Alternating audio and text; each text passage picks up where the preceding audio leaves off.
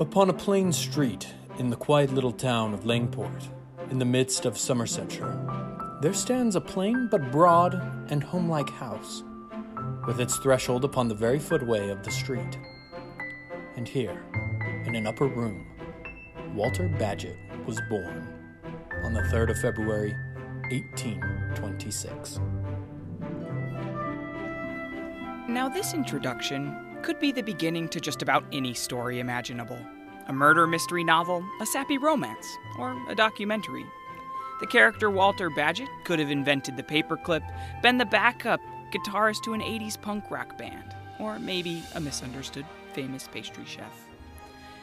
However, this is not a series about office supplies, music, or food. No, this is a podcast about the most important power of the most important institutions in the world. I speak of the lender of last resort power of central banks. And Walter Bagehot is the principal character of any good story about the modern central bank.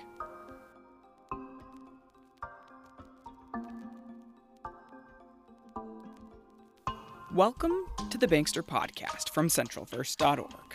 This is Season 3, Last Resort. I'm your host, Alexander Bagehot, and today, Episode 1, The Central Banker's Bible. But before we get back to the life of Walter Bagehot in the mid-1800s, as so eloquently narrated, by the way, by his biggest fan, President of the United States Woodrow Wilson, first, let's scratch back a few hundred years to speed through the evolution of central banking's first 200 years of history before Bagehot's birth in the upper room of the broad house on the plain street in the quiet town of Langport. It's important to note that to tell the full story, we would need to go way, way back. As the opening line in the Wikipedia entry for central banking begins, "The use of money predates history." We're not going to go quite that far back. We'll begin the story with what's often called the forerunner of central banks, the Amsterdam Wisselbank. In the 17th century, not for nothing called the Golden Age, scale increase takes place. The growth has a lot to do with the foundation of the Dutch East India Company, the VOC, for a long time, the largest company in the world. The VOC has a monopoly on trade and shipping to Asia. And at its foundation in 1602, it comes with a world's first. To spread the financial risk, it issues shares to the public. The Wisselbank, a municipal exchange bank, is set up, where traders can open accounts, making it a lot easier to process the trading transactions. On the waterfront of the beautiful and bustling 17th century city of Amsterdam, and with the advent of public stock in the largest company in the world at the time, the inklings of a central bank are born. If the Wisselbank is the first seed of a central bank, or the first seed planted in the central banking garden, then the Riksbanken is the garden's first sapling. Riksbanken, Sveriges centralbank. The Central Bank of Sweden is called the Riksbanken, and as their beautiful introductory video claims, they are the world's oldest central bank. They'd also like to point out that their central bank existed before the steam engine, the railway, Internet och grillchips. crisps being Swedish for potato chips. In the 1650s, King Charles X Gustav of Sweden invaded the neighboring Polish-Lithuanian Commonwealth. The war was funded in large part by a wealthy merchant by the name of Johann Palmstruck. To increase the financing power of the merchant, the king granted Palmstruck the right to create a bank, Stockholms Banco. The bank became quite the convenience to local and international merchants, who could deposit their heavy metal plates in exchange for certificates of deposit, pieces of paper indicating how much they had deposited at the new bank. These notes became very popular, and before long, people became concerned that the value of the certificates of deposit, those little pieces of paper, that they didn't match what was in the Stockholms Banco, and they began to take out their big metal plates en masse. Close advisors to the king were forced to shut down the bank, but through the bank, the rich had been given a taste of the conveniences of a bank. So in 1668, a new bank was formed. It is from this New Riksbank that the modern Riksbanken traces its origin. This time, the bank was created with a strong, independent board of management outside the direct control of the king. From the start, one of the tasks of the Riksbank was to issue money, the sole coin of the Swedish realm it would be. Unfortunately, over the next few generations of monarchs, the Riksbanken was placed in deeper and deeper state control. King Charles X's son, Charles XI, took control of the bank away from the independent management. There's an old movie depicting what happened when his grandson, King Charles XII, comes to power. The film shows a worm-tongue-like character whispering into the ear of King Charles XII. Has not the Riksbank any amount of idle capital? What is it you're saying? Asked King Charles XII. There are millions untouched in the vaults of the bank, rusting away. The king did just that. He overborrowed from the Riksbanken, which was fine as long as his army was successfully expanding the empire. However, in 1709, he was over in the Ukraine with his army, where he suffered a disastrous defeat.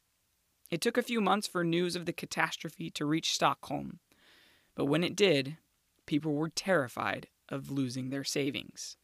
They rushed to the bank to take their money out. Very soon, the bank was empty and closed its hatches, freezing the remaining accounts. Those accounts remained frozen for decades. And that blow was devastating, but not completely destructive.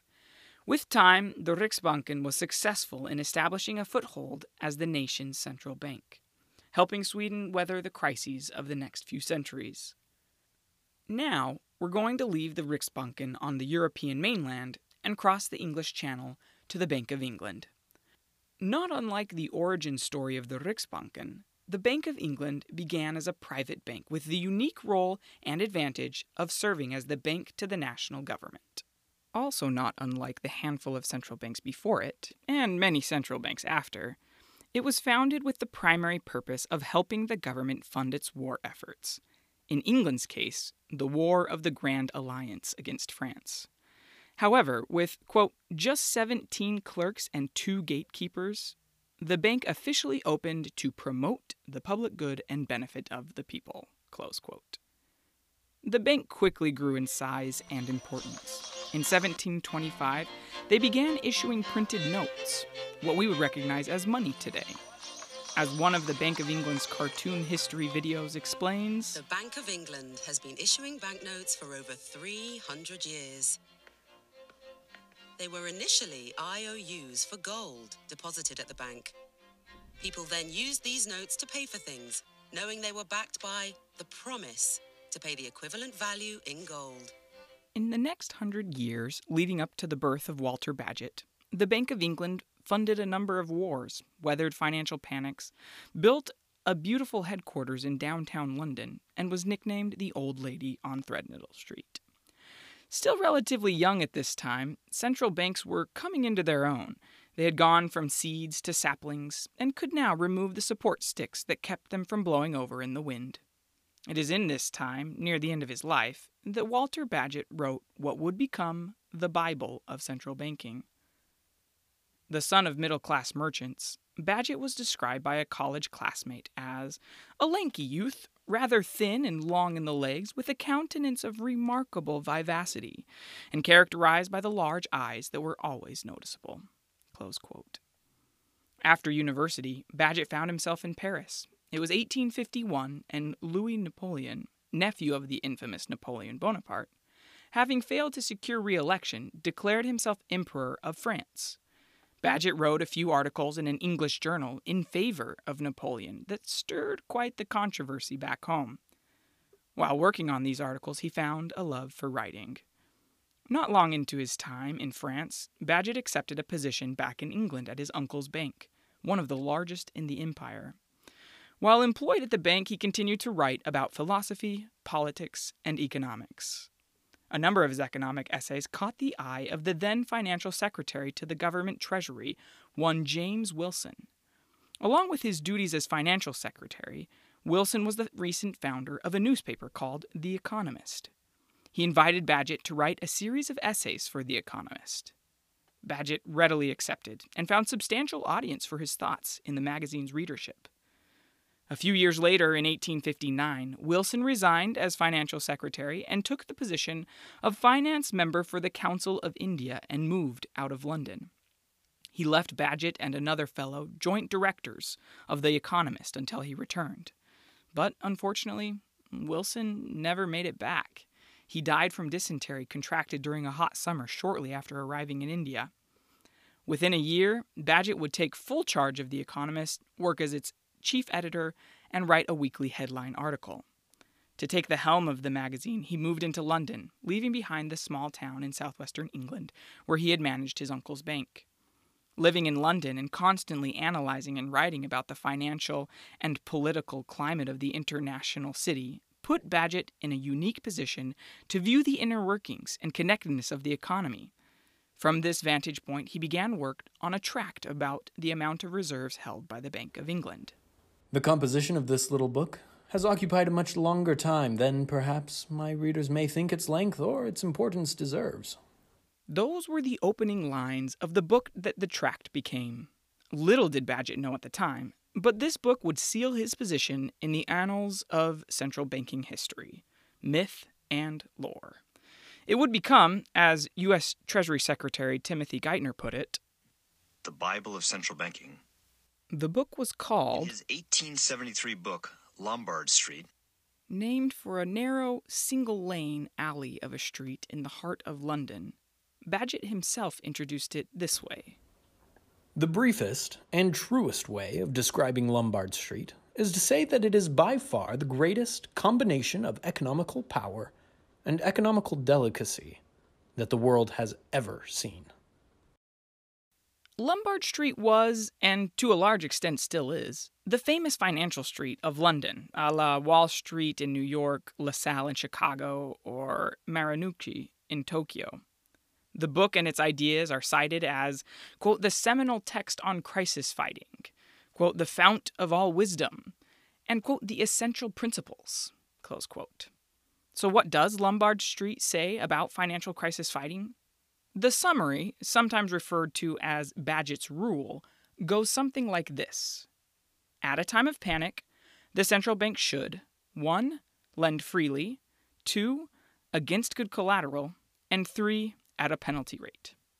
Yep, that simple. Here is Ben Bernanke, chair of the Federal Reserve during the global financial crisis of 2007, 8, and 9, expounding on Bagehot's Rule, which he refers to as Bagehot's dictum. In fact, a very key person in the intellectual development here was a journalist named Walter Bagehot, who thought a lot about central banking policy.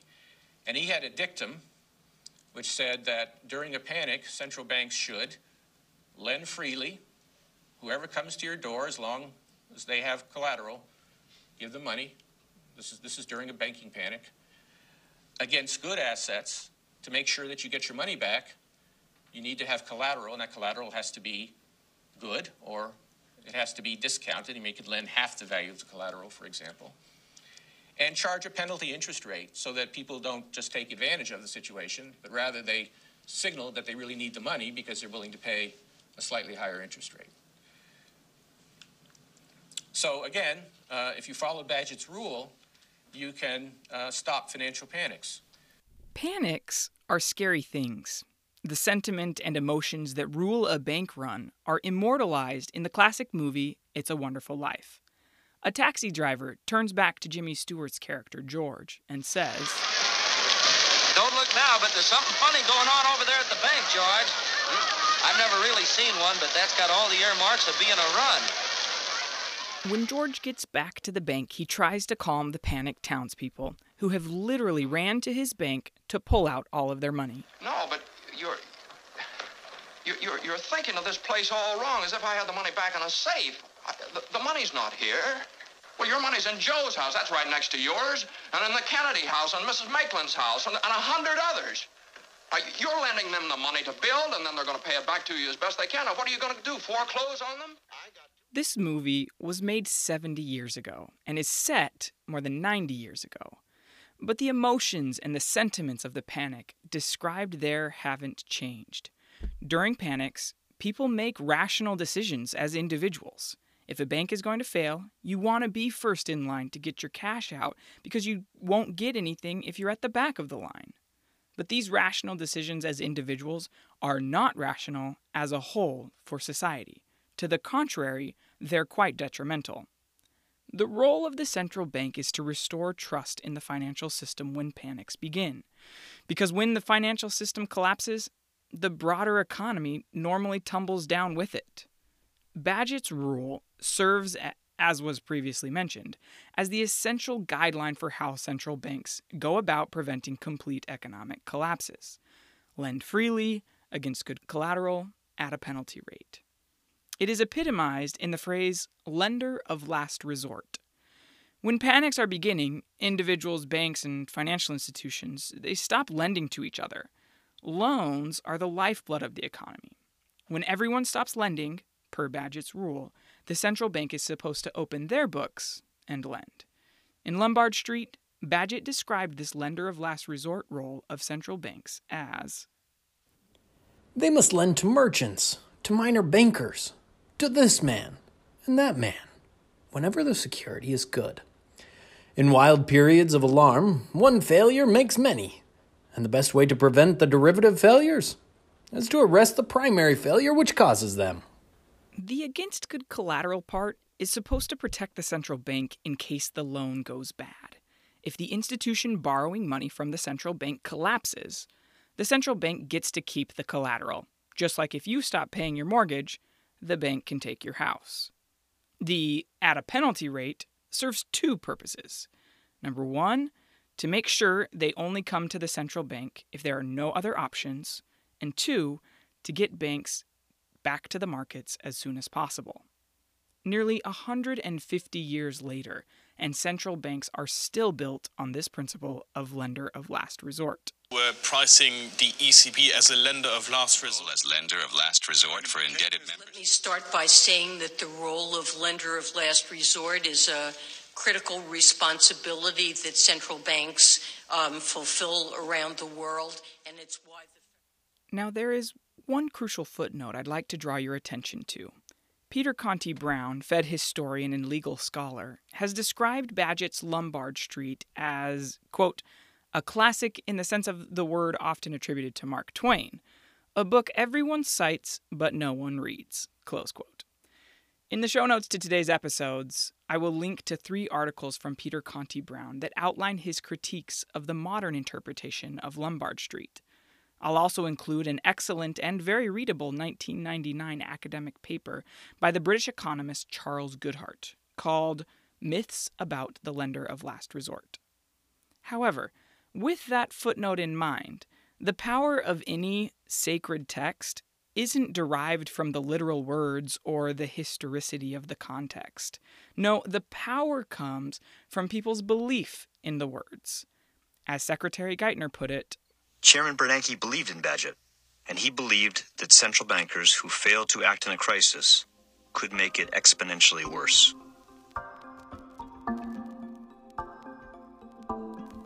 Today we covered the early central banks in Amsterdam, Sweden, and England. We introduced the godfather of modern central banking, Walter Bagehot, his seminal book Lombard Street, and how that book's principles became the golden rule for the lender of last resort. For the rest of this season, we will observe how the lender of last resort principle has been used by central bankers ever since. The podcast will largely be US-centric, because 1, that's what I know, and 2, it's inarguably, with responsibilities for the US dollar, the global reserve currency, the most important central bank today. Central banks are involved in all sorts of economic activity. They write regulations about what banks can and cannot do. They send examiners to institutions large and small to make sure they're following those rules. Central banks serve as the bank of their national government, and they are heavily involved in how we as consumers and businesses send each other money. They have a lot of responsibilities. But this podcast is about their role as lenders of last resort. On the next episode, we'll flash forward 20 years and make the jump across the Atlantic Ocean to a financial panic that started in New York City. At the time, the U.S. didn't have a central bank. But when the panic began to spread, someone stepped into the role of lender of last resort. That story and the economic policy revolution that followed, next time. Today's episode was written, edited, and produced by me, Alexander Badgett. The theme song is Land of the Retro Ones by Rage. Voice acting for President Wilson and Walter Badgett by Joshi Nygaard. A full transcript with links to all of the sources used and quoted in today's episode can be found at www.centralverse.org. While you're there, check out the interactive graphics describing how modern central banks work today. Find me on Twitter at Caleb Nygaard. Central banks affect the daily lives of all of us. Rate the podcast and share it with your coworkers, classmates, family, and friends. Until next time, thanks for listening.